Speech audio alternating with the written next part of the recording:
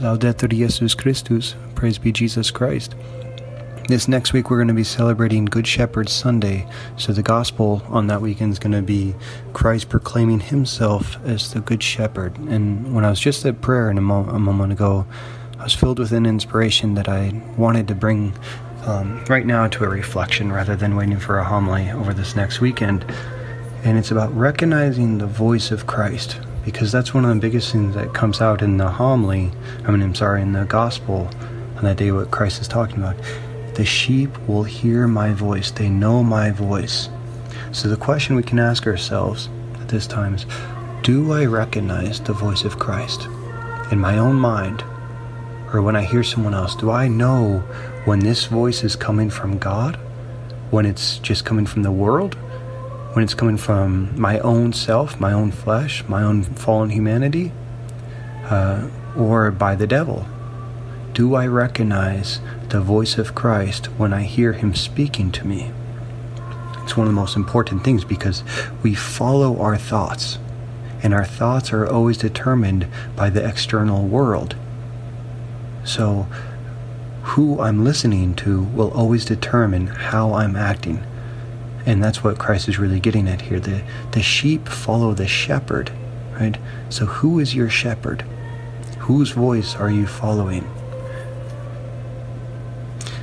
I'll just read the gospel. Jesus said, "Amen, amen, I say to you, whoever does not enter a sheepfold through the gate, but climbs over elsewhere, is a thief and a robber. But whoever enters through the gate is the shepherd of the sheep." So he doesn't have to sneak. The gatekeeper opens it for him, and the sheep hear his voice, as the shepherd calls his own sheep by name and leads them out. When he has driven out all his own, he walks ahead of them, and the sheep follow him, because they recognize his voice. But they will not follow a stranger. They will run away from him, because they do not recognize the voice of a stranger. Although Jesus used this figure of speech, the Pharisees did not realize what he was trying to tell them. So Jesus said to them, "Amen, amen, I say to you, I am the gate for the sheep. All who come before me are thieves and robbers, but the sheep did not listen to them. I am the gate.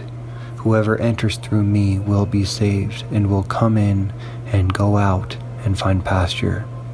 A thief comes only to steal and slaughter and destroy. I came so that they might have life and have it more abundantly." And that is perhaps the most important conclusion to this whole thing, is a thief only comes to steal and slaughter and destroy. And there's so many voices that come into our minds about ourselves and about our lives and about God and about our world. They're voices that come to steal our peace, to slaughter our hope, and to destroy us ultimately, our minds, our bodies, our souls. How many people destroy themselves with guilt?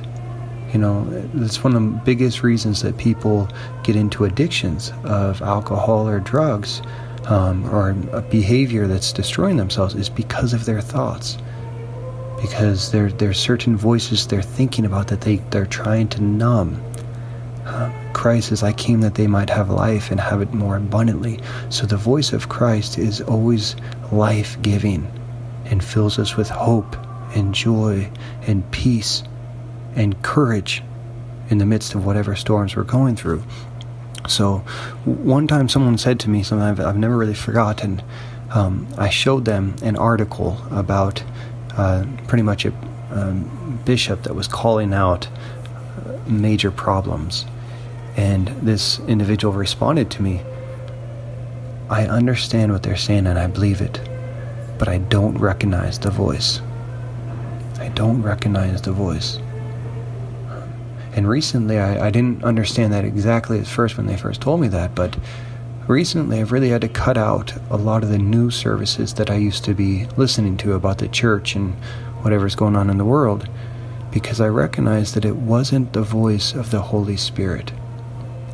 So the devil can always speak to us and give us many truths, but he can never give us the voice of the Holy Spirit.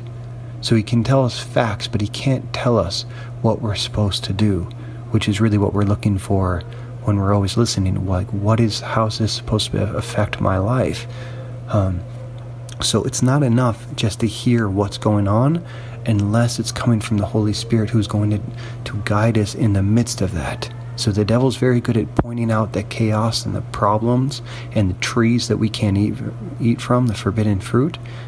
But he's not good at guiding us, obviously, in how we are to respond, because his way is always going to be take control, be rebellious, and become independent. The voice of the Holy Spirit leads us into a deeper state of surrender and of trust, that even here God is with me. So why is the Holy Spirit the voice? Because Christ is the Word, the Logos, the Word made flesh. He's the eternal Word of the Father, so he is truth. But who is the voice of God? It's the Holy Spirit. Right? Christ says the Holy Spirit will take everything that is received from me and he'll share it with you.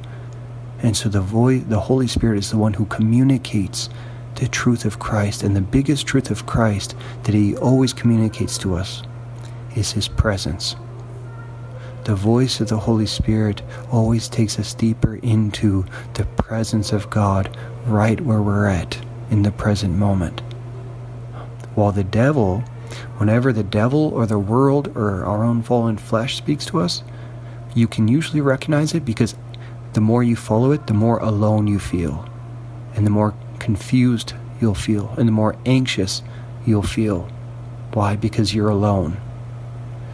The worst thing we could ever be as human beings is alone, because then we have to try to take control of our own chaos, which is the antithesis of the gospel.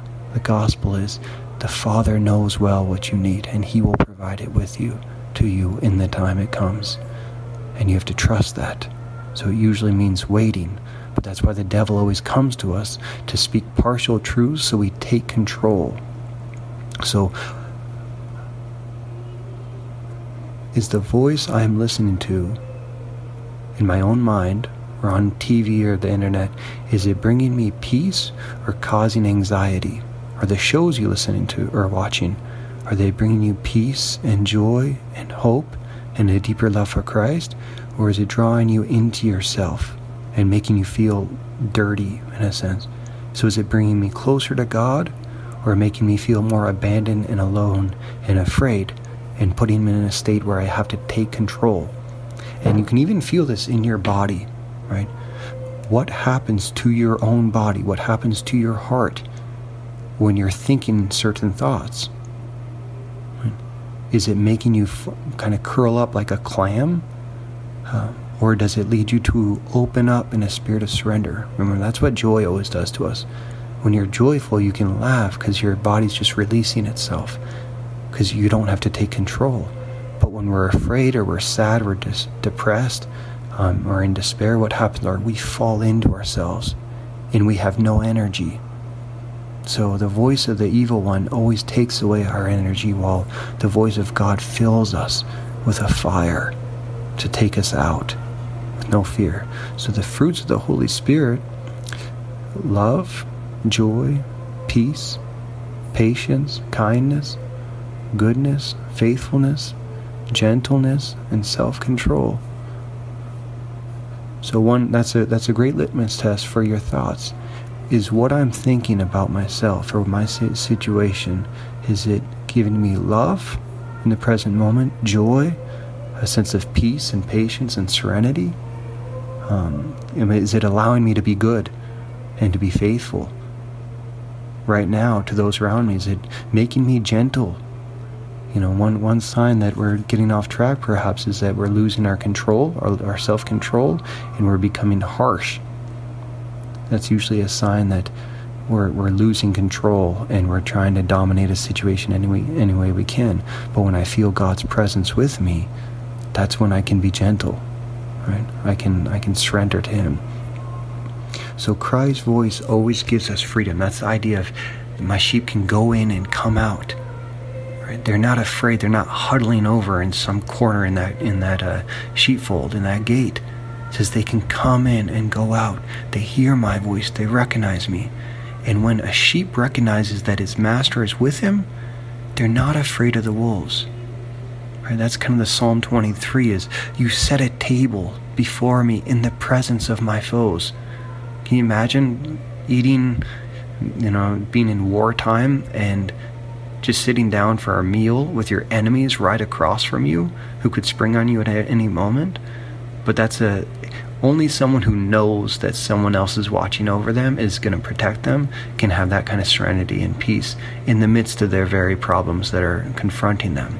So the voice of the Holy Spirit fills us with the presence of God in the present moment, which leads us to trust and to surrender to Him. The voice of the devil always enslaves us. When we stop listening to the voice of Christ, we begin to follow the other voices that always draw us deeper into ourselves. And that could be like the law. Like I'm going to cling to the law. I'm going to do everything I can perfectly to control my situation. Or to fall into ideologies. And ideologies are always complete systems of what the church should look like or will look like in the future. If we only, cling to every single thing that we're supposed to do in that abstract reality, rather than embracing the church as it is right now in its brokenness. So the devil always comes to us in the places of our sufferings to tempt us to take control. So he can speak truths about the situation of our life, but he can't give us the voice of the Holy Spirit. That means he can't give us peace. And I just want to say one quick word about confession. So Christ and the devil have the same roles, but they switch before and after we sin. So before we sin, Christ often, he comes to us as a judge. We perceive him as the one saying, no, you cannot do that. Stop, this isn't good for you. Don't eat that brownie, whatever. The devil comes as our friend. He says, you need this. You've been working so hard. God doesn't care, or God, he's doing his own thing, or he'll love you anyway. You go ahead and you sin. You can break the commandments. You can break the law, and it's really not that big of a deal. You deserve this. But then what happens after we sin, after it's all over?